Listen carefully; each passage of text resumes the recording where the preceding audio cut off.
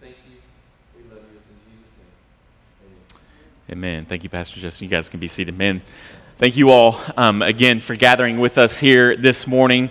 As I've studied and prepared for this morning, and just there's a lot of excitement in preaching this text. I don't think it's a text that I've ever preached before, and just had the joy, really, of expounding on this text in my own quiet times and devotional life this week, and also in preparation.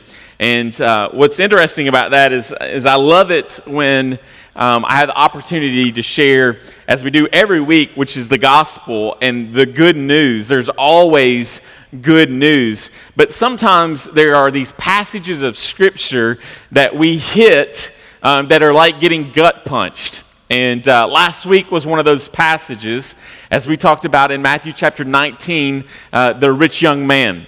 And every time I kind of go through that passage, I place myself into the position of that rich young man, because as I talked about last week, we are extremely wealthy as Americans. We're in the 1% most wealthiest people on the planet, even though there are people that we would consider to be poor. They are in many times and in many ways much more wealthy than the greater aspect of the world. And we have a tendency to forget that as Americans.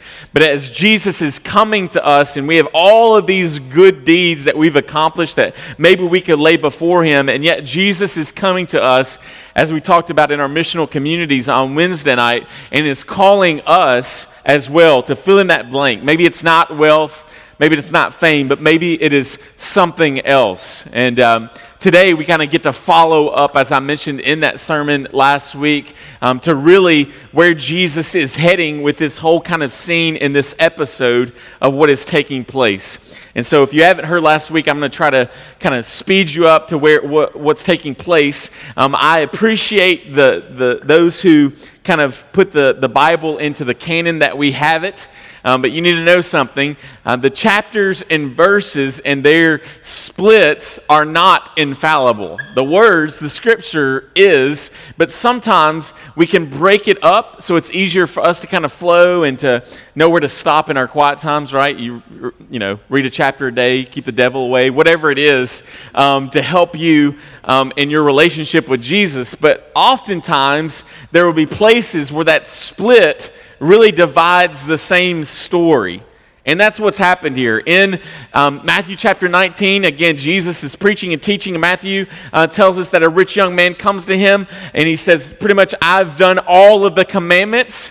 And yet Jesus tells him to get rid of all of his stuff, to sell it, to give all of the money to the poor, and then to follow after Jesus. And so the rich young man refuses to do that. And the Bible tells us that he walks away sorrowful, or that he's grieved, because he is willing to do much for God, but he is unwilling to do blank.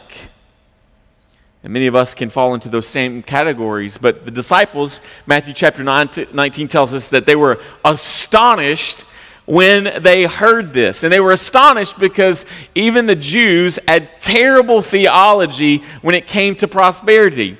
They believed that if you were a faithful Jew, then God would bless you with riches.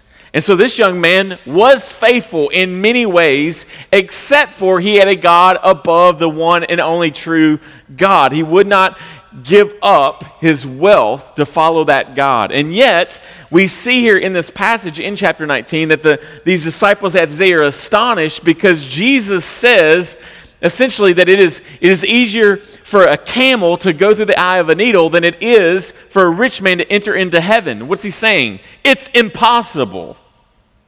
If it's impossible for a camel to go through the eye of a needle, how much more impossible is it for a rich man who worships his wealth, who will not give his wealth away, for them to enter into heaven? So, astonished, they ask the question then, if a good man who you have blessed, or they think has blessed with prosperity, doesn't get to go, isn't saved, then how can a man be saved? And Jesus tells us in that beautiful passage there, I think it's verse 23 or 24 right in chapter 19, where he says, with this, man, it is impossible. What's Jesus saying there? He is saying a man's work does not make it possible for him to be saved. His obedience does not get him saved or her saved. What Jesus is saying there, it is not on man and his will to save himself, but with God, all things are possible. So Jesus again reminds them that it is God who saves. We call this sovereign grace, that he is in control and that he is the one that quickens the dead sinner's heart and draws him to himself. We see this in the passage, and right after that, as Pastor Justin read, we kind of have this dialogue. So what happens, we kind of left this cliffhanger last week, what happens after Peter and Jesus now have this conversation? In verse 27, it tells us, then Peter said to him in reply, see, we have left everything and followed you. All right? You get what's happening here. This guy will not leave everything, the rich young man. And so he is turned away. But the disciples, if you remember, they have been traveling with Jesus for 3 years now. They have given up their jobs. In the case of Matthew, the author of this letter, he was a tax collector. He was probably very wealthy. Even Peter, though he was a fisherman and not, living the lavish lifestyle, but it probably meant that Peter owned a boat. Do you own a boat? If you do, you're my new best friend, all right? Fishing is a part of their jobs. This is how they made their money, and they have left it all. Remember when Jesus calls the fishermen? What do they leave behind? They put down their nets and follow Jesus. See, nets trap something. The rich young ruler was trapped in the net of his wealth. This is what I've accomplished. See, what I've accomplished has given me great wealth. For the disciples, though, their wealth, their jobs, their security, their homes, mind you, Peter is married, and his wife may be traveling with him. I have no idea. I wasn't there. But we see this picture, though, that he is at least gone from her on mission. He's gone from his children on mission. All right? I don't think that means that Peter was a deadbeat dad, but it was the understanding as a family unit that there's a calling by God placed on their lives. So they leave their family. They leave their communities. They leave their home. They leave these things to follow after the person and work of Jesus. With man, this is impossible. But with God, all things are possible. So Peter says, all right, if this guy doesn't get anything, what do we get? Because we have done this.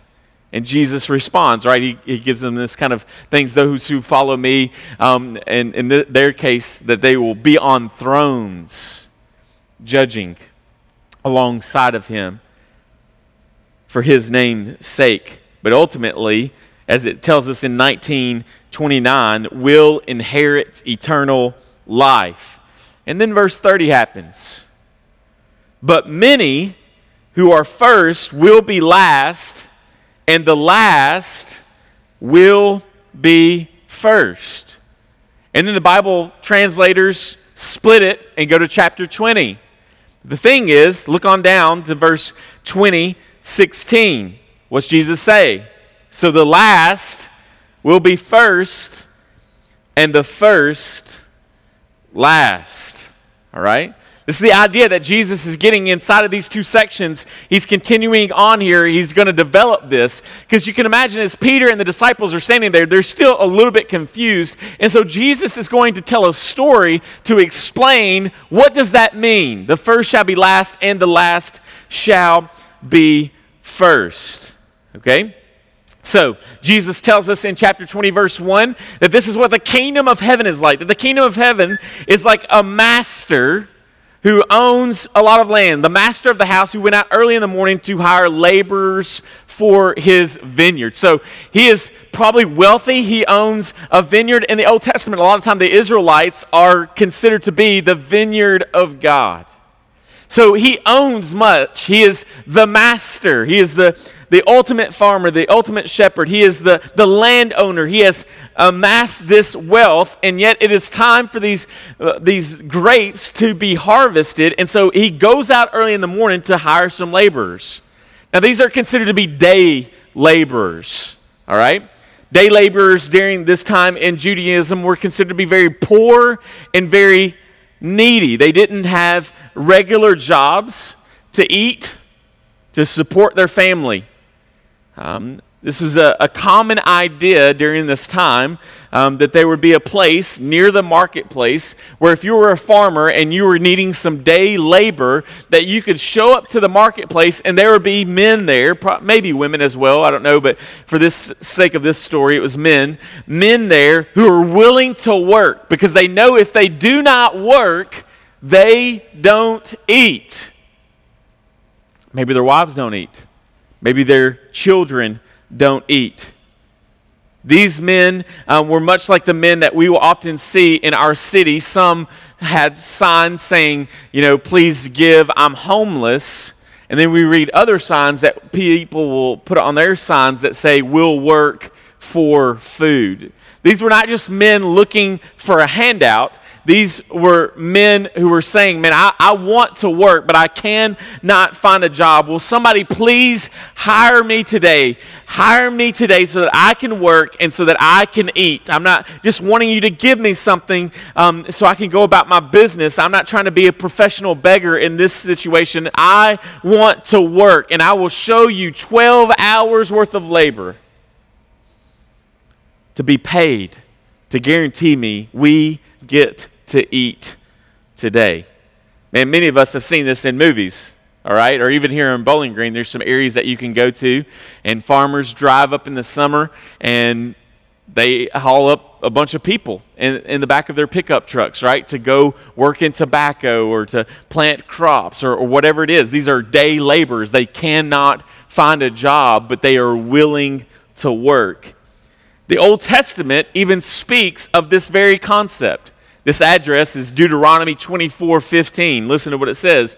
You shall give him his wages on the same day, before the sun sets, for he is poor and counts on it, lest he cry against you to the Lord and you be guilty of sin. So we see this even taking place in the Old Testament, that if you can hire a day laborer, man, that he will give you great work, but at the end of the day, because he is poor and because he is needy, you got to pay the brother, right? At the end of the day, pay cash, no tax, right?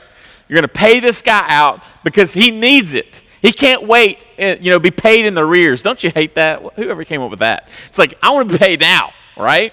I've worked, pay me now. I got bills, we got to eat, all those sorts of things. So the Bible tells us here in this passage that the master, he went out and he hired some laborers for his vineyards. After agreeing with the laborers for the denarius a day, he sent them into his vineyard. So this is like 6 o'clock in the morning. 6 o'clock in the morning, the guy shows up. I need some workers. There's all kinds of men out there. And he's like, all right, you, hop in the back of the camel-driven Nissan and let's go out to the vineyard. Let's get to work. A denarius is it's a day's wage, maybe equivalent to our whatever minimum wage is for the time. It was a good wage. It wasn't like he was trying to slight these guys. So he agrees with the men at 6 o'clock in the morning. Hey, you work for me 12 hours today, and I'm going to pay you the minimum wage, which is a good wage. These men we get to eat today. Right? My kids get to eat today. They get to be taken care of today. I can go home to my wife and hand it over because that's what every good man does every time he gets paid is he just hands it over, all right? And so that's what's taking place here. They mutually agree this is the pay. This is the pay. This was the lifeblood for day laborers. Now, the passage tells us here in verses 3 through 7 what goes on. And going out about the third hour, so this is like 9 o'clock, he saw some others standing idle in the marketplace. And he said to them, you go into the vineyard too, and whatever is right, I will give you. See, the first group, he tells them, I'm going to pay you a denarius. The second group that comes to work late, he just says, whatever's right by the end of the day, I will pay you. And so we see this process going over and over. And so we went going out again in about the 6th hour and the 9th hour. So it gets to like 12 o'clock, and then it gets 3 o'clock. And the master keeps going to hire these men who are needy and poor and need to work. And then something really interesting takes place. And about the hour of the 11th hour, so this is like if 6 o'clock is the 12th hour, then around the 5 o'clock or so, he goes out. It's 1 hour before closing time, before quitting time, before you clock out there. The foreman or the master shows up and he sees more men who are needy and who are poor. And he says to them, "Come work for me." So those men only have to work 1 hour. Some guys have been there since 6 o'clock. Some guys have been there since 9 o'clock, 12 o'clock, 3 o'clock. Now it's 5 o'clock. It's the 11th hour. It's starting to get down to, we can do this last hour's worth of work. Let's finish strong. And more men show up to labor. Very interesting of what goes on from there. It is now time to be paid. They're being obedient to God's word. And the master tells the foreman, he says, "Okay, here's the deal. We're going to give out the money here. And so I want you to put those who came last, put them first. And the ones who came first, right, 6 o'clock in the morning, they go last." So the foreman stands there, and they've got this big long line, and he starts divvying up the money. Starts giving them payday. And the guys who have only been working 1 hour, they get a denarii. They get a denarius, right? And so the word starts to trickle down the little like gossip chain, the mailman gossip. It starts trickling down the line here as they're watching the foreman give the guys who just got here a full day's worth of pay. So they're in the back of the line. They've been there since 6 o'clock sweating. And they're thinking to themselves, man, if the guys who have only been here 1 hour are getting a denarius, how much more are we going to get paid? We're sure we could get 12 denarius. We could get paid for 12 whole days for this 1 day of work. Man, we can't wait. We're going to feast as a family. We're going to be taken care of for days. Maybe I don't even have to work for the next 12 days. So the handouts come. Denarius, denarius, denarius, denarius. 3 o'clock workers, denarius. 12 o'clock workers, denarius. 9 o'clock workers, denarius. And they're still thinking, 6 o'clock workers, man, we're going to get this. And yet what happens? Jesus hands them a denarius. The master hands them a denarius. The foreman hands them a denarius. He gives the workers who have been there 1 hour the same amount of pay as he did those who had worked a 12-hour shift. Notice what they say.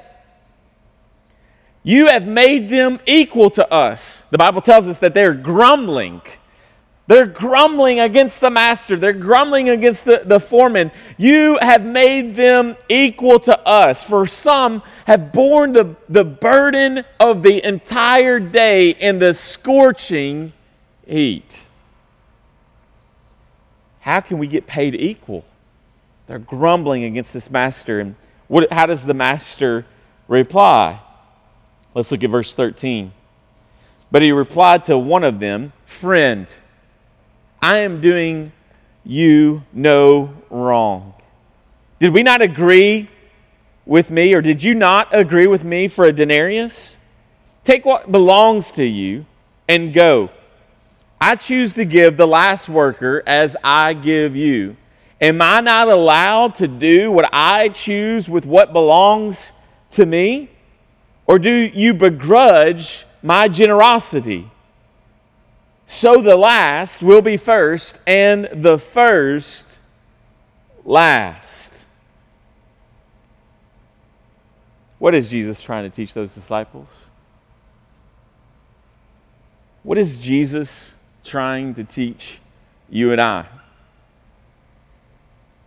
Well, ultimately, The master inside this story is who? Is God, right? The master is God, and we are the laborers. We are the ones who have been paid. We've been paid by this great master. You know, some of us have been following Jesus for a lot of years, while others maybe who are here and gathered with us here this morning have been following Jesus for a short amount of time. There is no doubt, though, but throughout Christian history, that we have had a history of enduring great tribulations. You know, Jesus is illustrating part of this inside of the story, right? There are these people, man, they've been working with him.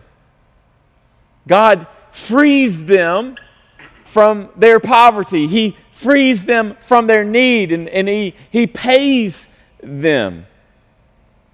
And they've been in the scorching heat. I mean, I think every one of us in this room can definitely, if we're comparing ourselves to the disciples, which the 12, even after Judas kills himself and they cast lots for Matthias, Christian history tells us that all of these men give their lives for the sake of the gospel, except for John, and they try to kill him and they can't.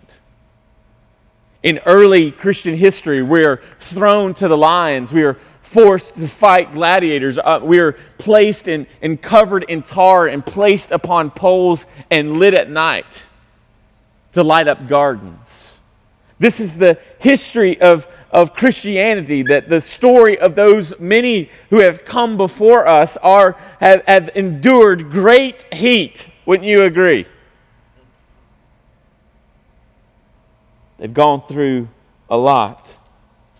Yet, like many of us, we can begin to complain and to grumble for what God is doing and how it appears that He is even giving earthly blessing to people who don't deserve it. Think about it. We're in Kentucky. Other than marijuana, our cash crop is tobacco. Right? Now, I had the privilege of never touching a piece of tobacco as a kid in a farm, and I'm very thankful to God about that, because I've never heard anybody go, I love working in a tobacco patch. All right? Now, when other people say things are awesome and good, that's enticing. But I've never heard anyone on the planet say, man, they love being out there sticking those tobaccos and cutting off the heads of those things. I mean, that they love being out there in the middle of the July heat, working in the tobacco patch. But imagine just for a moment, it's Kentucky humidity. 100% of 100%, right? Your sweat is sweating, all right? It's coming, y'all. We had a taste of it yesterday. It's coming. It's humid and it's hot. You're sunburnt, right? The sun is beating down on you, and you have been working all day long, and all of a sudden your buddy shows up with 1 hour left to work, and what do we say? Man, it's nice of you to show up when what? When the work is almost done. And imagine just for a moment that you're that guy, you're that gal, and you've been working that Kentucky tobacco patch all day long. And the brother gets there, he's been at the pool all day. It's 5 o'clock, he comes, he works. And you see that old, wrinkled up, gristly farmer passing out $100 bills. And he gives the guy that's been here an hour a $100 bill, and you've been there since 6 a.m. You upset? Yes. Are you grumbling? Yes. I mean, that's why at your jobs, a lot of times they don't want you to tell other people what you're getting paid. Right? Because how ticked would you be at your job if you're doing the exact same job, same cubicle, same sort of space, but you find out sometime down the road that Susie next to you is getting paid $2 more that you're getting paid, and she's always late, leaves early. But they like her, maybe. I mean, this is the setting of what is taking place here. Or man, we become jealous of people in the world who are receiving blessings. I think about the moms who I've talked to and been friends with who cannot have children. And then they flip on the television, and you've got situations where unfit women are having all these babies. How does that work? And that's real talk. That really affects people. And man, it makes them jealous. It makes them hurt. It makes them question. It makes them grumble and complain. God, I'm being faithful. I'm following after you. I'm pursuing you. I mean, I've had a quiet time today. I listened to Joel Osteen before I went to sleep last night. I mean, me and you, Jesus, we're like that right there. We're begging you to give us a kid. But this mom on meth has 8. It's real. You work with people, and they're open and honest. Then we get jealous of people within the church. And we get jealous of other churches. We get jealous of what other people have within the church. And maybe, man, they're running alongside of you. I mean, I think about Mark, our missionary, who we're going to visit in June and to be sharing the gospel with those men and women. And he tells me a story about another missionary that's been there as long as Mark and Parker has been. They have been running the race. They've been plowing that gospel in West Africa, and no converts.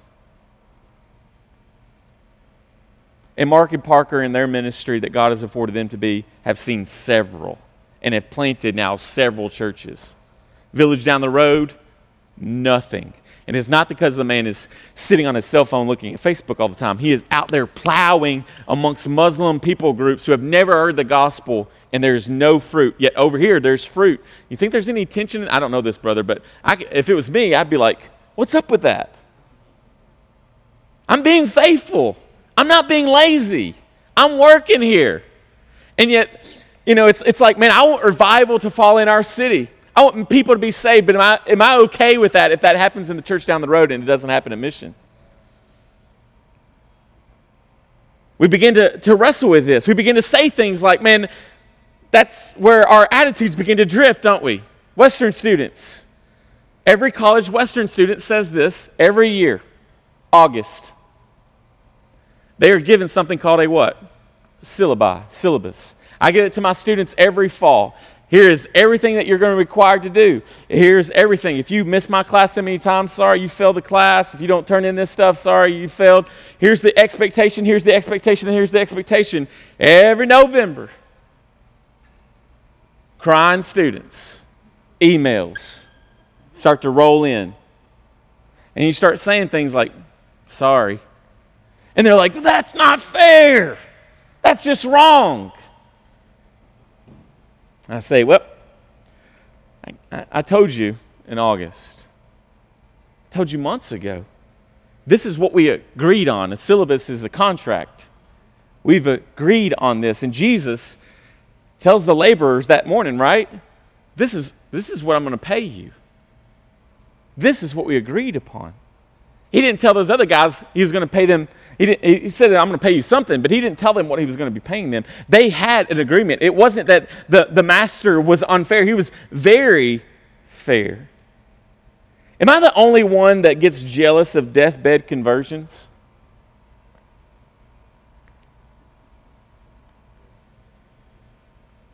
I guess I'm the only one. All right, check please. Thank y'all. Let's take up an offering, though. We got to do that. Right? Offering. Let's do it. Let's cut out communion. We're taking up an offering. All right? Pay no attention to the man behind the green curtain. All right. Yep. I get jealous of deathbed conversions. I mean, think about it. Now you all will. See, I've led you to sin. Think about it. You get to live your life however you want to live it.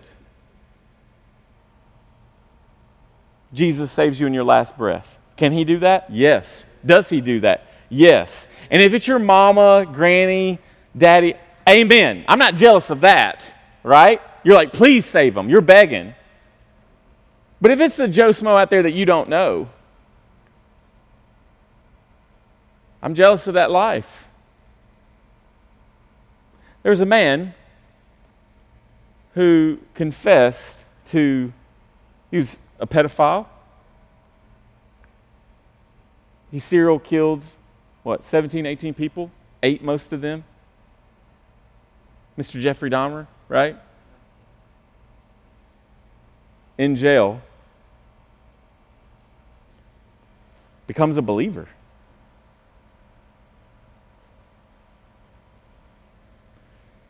Same heaven you get. He got an apartment in the mansion in the sky. Does it mess with anybody? He ate people. I love meat, but I'm not tempted for that one. Right? Never a temptation of mine. And yet we see inside of a prison cell, this man has shared the gospel. He begins to meet with a pastor. He's being discipled. He can't go anywhere. The man is on death row. They tried to kill him once. He lived from it. They killed him the second time he was attacked. I mean, this is a wretched, wretched soul by all intents purposes. And if Jesus really saved him, he's saved. I mean, this is ridiculous grace. This is lavish grace. I had a friend this week and just, it gripped my heart to hear them say this week, that they would never follow a God that would so easily forgive somebody. Yet that is the God that we serve. That is the God that comes to us, and yet we feel this drift of being jealous toward things. I've been following Jesus a long time. Man, I've been faithful to you, Jesus. Man, I preach the gospel. I disciple people. I have a quiet time. I've been through experiencing God I don't know how many times. I read these books and I share with people, and yet this is the pain that I get in this life. Cancer, a miscarriage, death of a child, a spouse. See, we expect bad people to get those things. But when we believe to be good, we expect good things. I thought following Jesus would make my life easier. We often do this by what? Comparing our faithful work to the faithful work of others. I'm doing more than he is. I'm doing more than she is. I'm being more faithful than they are. Isn't this what I am owed? These are my rights. I deserve this, the money, the respect, the knowledge, acknowledgement. This is what's taking place in the hearts of these brothers. As they sit here and watch, we've been laboring all day in the scorching heat. And we get the same reward when it's all said and done as those who just came in. Now, as one of your pastors, I want to make sure that I want to teach you to be good Bible readers. Whenever you read a parable or a story that Jesus is telling, we often get really drawn in at the beginning.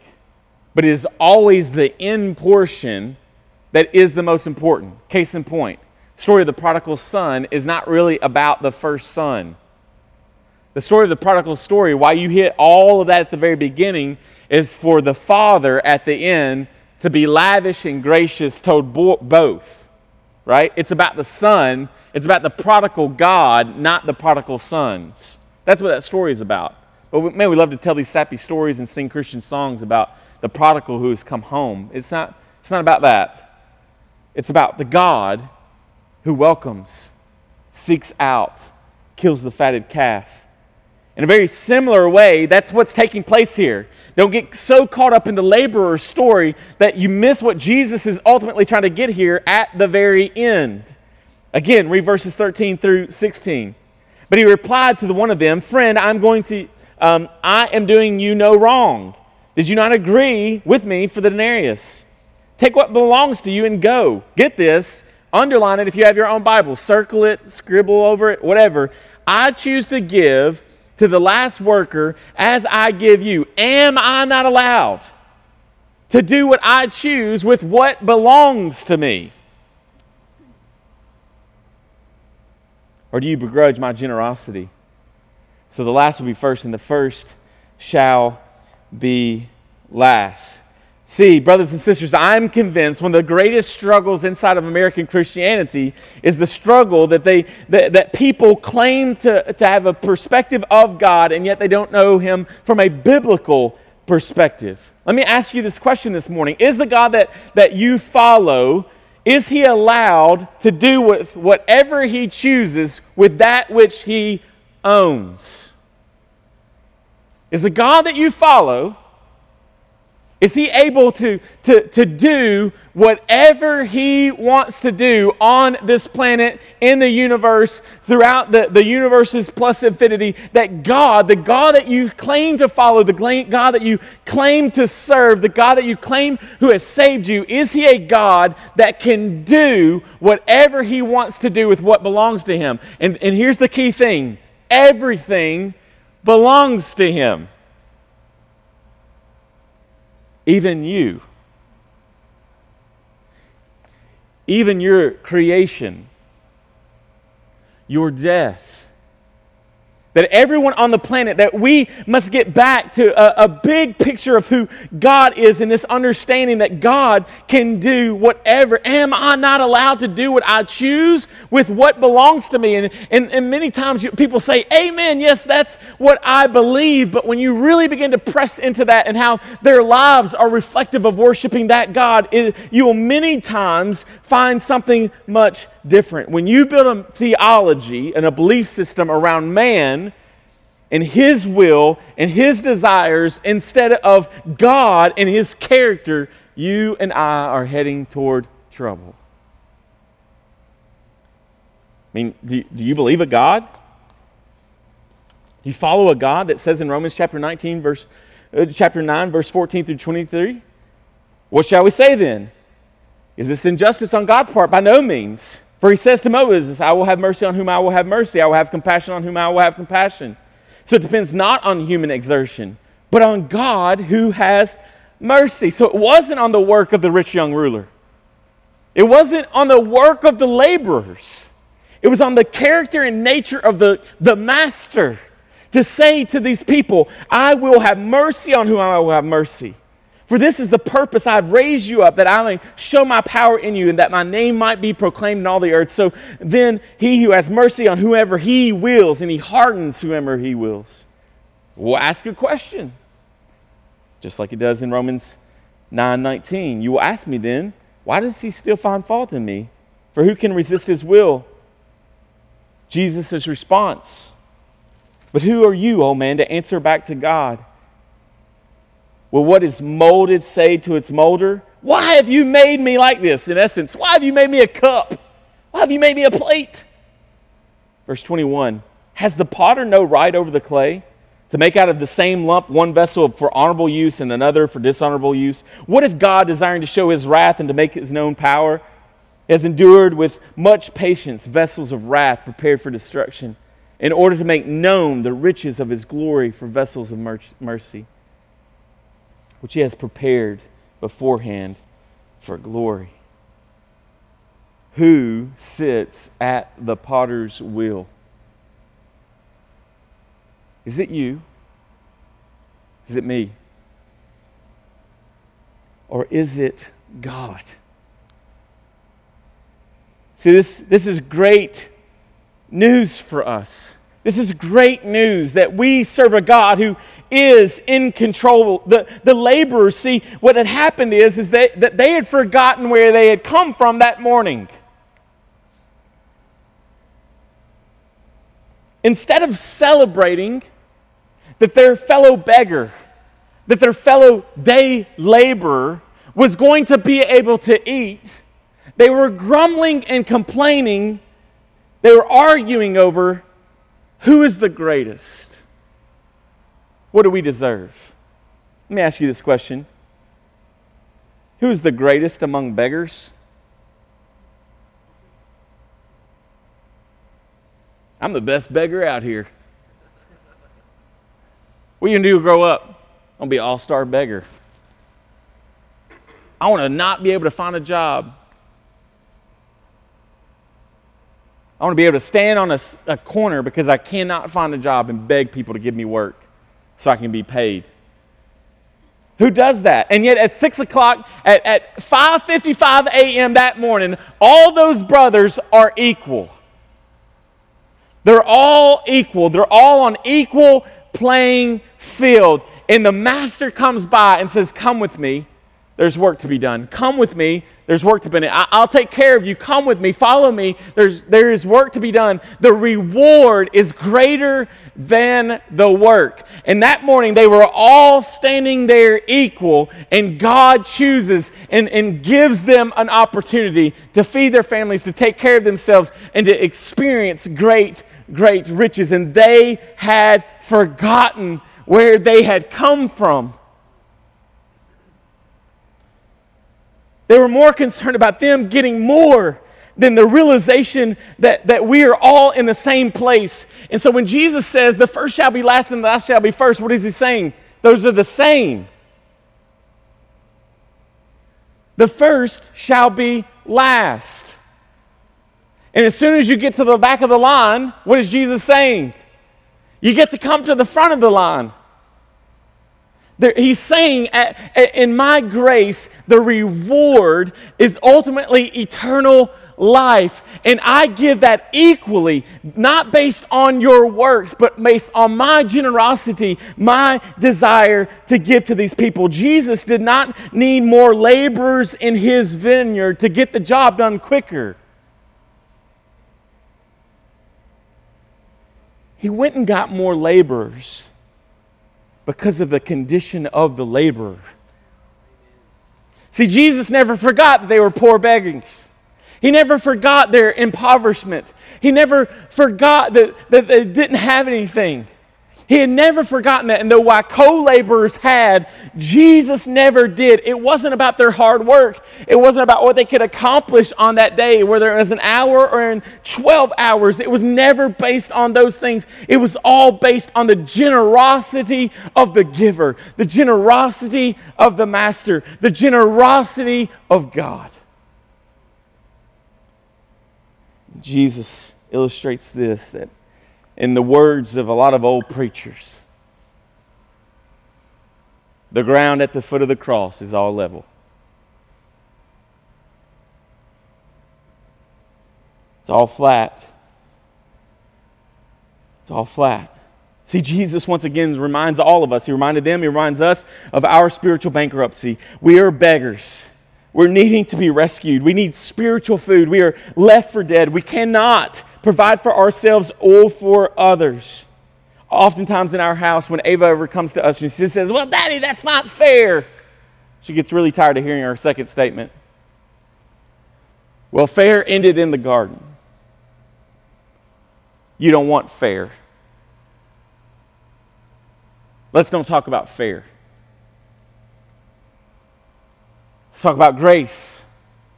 Let's talk about mercy. Let's talk about forgiveness. We don't want fair. We may, raise our fist at God and say, man, this is not fair. And brothers and sisters, we do not want fair, because if we get fairness, then we get death. Who gets the short end of the grace stick? God does. If we want fairness, we get the hell that we deserve. We get the payment. If you want fairness, then climb upon a cross. Because that's what you and I deserve.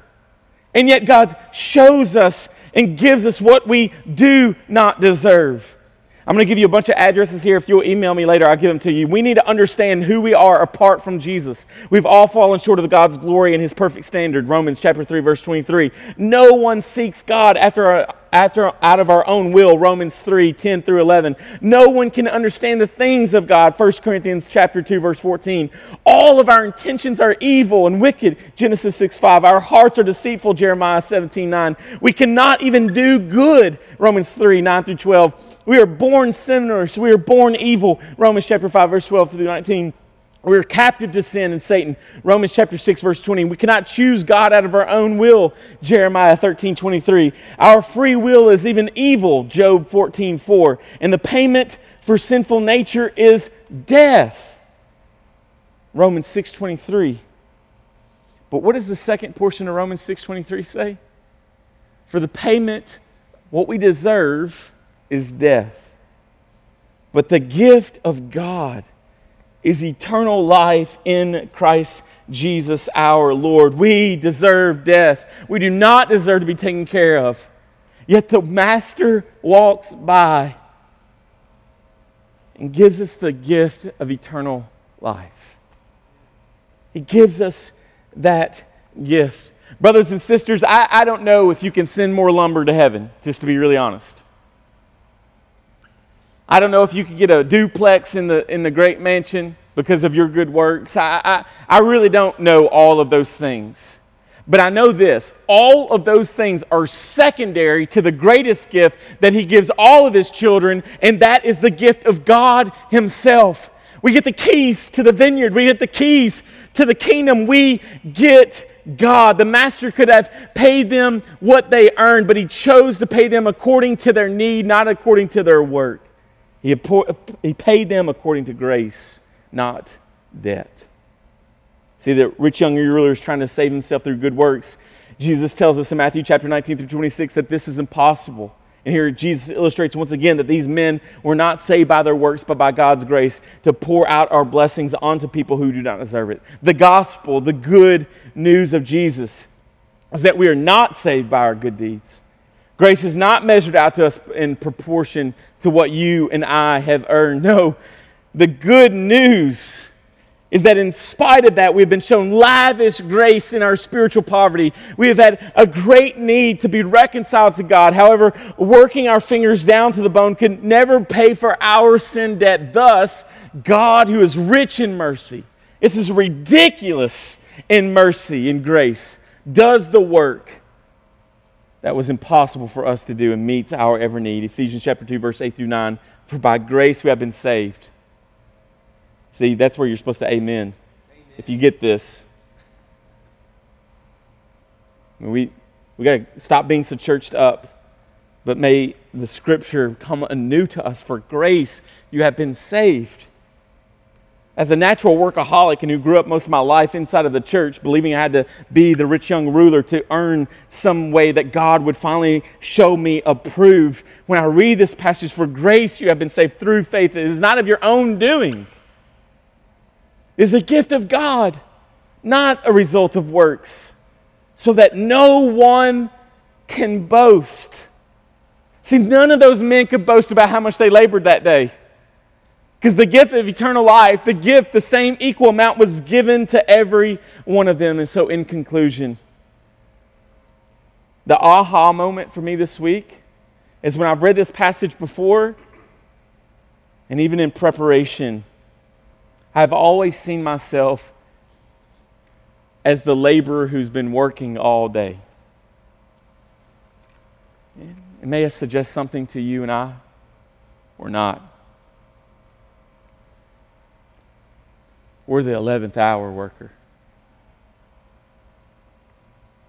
We're the 11th hour worker. This side of the cross, this side of the resurrection, in 2017, we've had to endure a lot less than those who have gone before us. Anybody want to compare your good works to those of the disciples? Anybody? Anybody? Anybody want to compare your works to early Christians?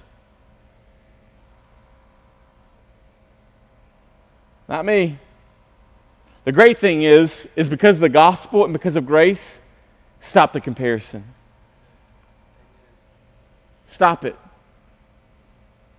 We are here because of a faithful legacy before us.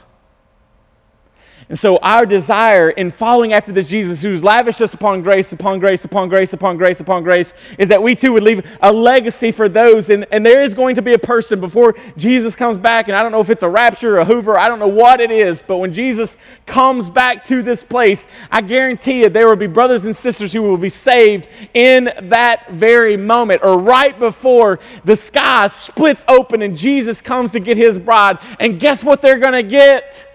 Eternal life, grace, reconciliation. They will get to experience the forever love of God eternally. May we celebrate that. May we pray that Jesus would do those same things. We have way more in common with the thief on the cross than the disciples. Is your life reflective of a God who can do whatever he pleases? I mean that. Do you know that God? Man, it is both beautiful and a mystery in how all that works. But that's the God of the Bible. He does whatever he pleases. And do you believe that it is good and perfect? Even if it destroys our earthly concepts, our human concepts of what we think good is and right is and fair is. See, this story has nothing to do with whether or not God is fair. The story is that he is generous in grace. Lastly, maybe Jesus is walking by you today and he's extending an invitation to come and to follow after him. And one day, we will know this great reward. And we're going to be paid not based upon our work, but we're going to be paid because Jesus has given it all. I mean, do you guys get this? Everything that God has given himself in the person work of Jesus is ours. You're his sons. You're his daughters. Now, you're not Jesus. You're not God. But the blessings of heaven are ours. So may we not seek the blessings of this earth, but may we long for a better home. If Jesus is walking by today and he's extending to you an invitation and you do not know this Jesus that I speak of, and he is wrecking you in this moment, he's convincing you of your sinful nature, all that big long laundry list of things I read off, and we would love to speak to you more about that. We'd love to talk to you more about what it means to have a relationship with Jesus. If you're a fellow brothers and sister in this room, may we fight the drift to complain, to grumble, to ask questions that can be extremely... God is okay with our questions, please hear me, but let us be careful to fight the drift to become angry at God over questions that we simply don't know. But let's trust what we do know, that he is good. And at some point in time, he walked by and he imputed grace to you. He imputed his love to you, his mercy to you when you did not deserve it, when I did not deserve it. Let's pray together.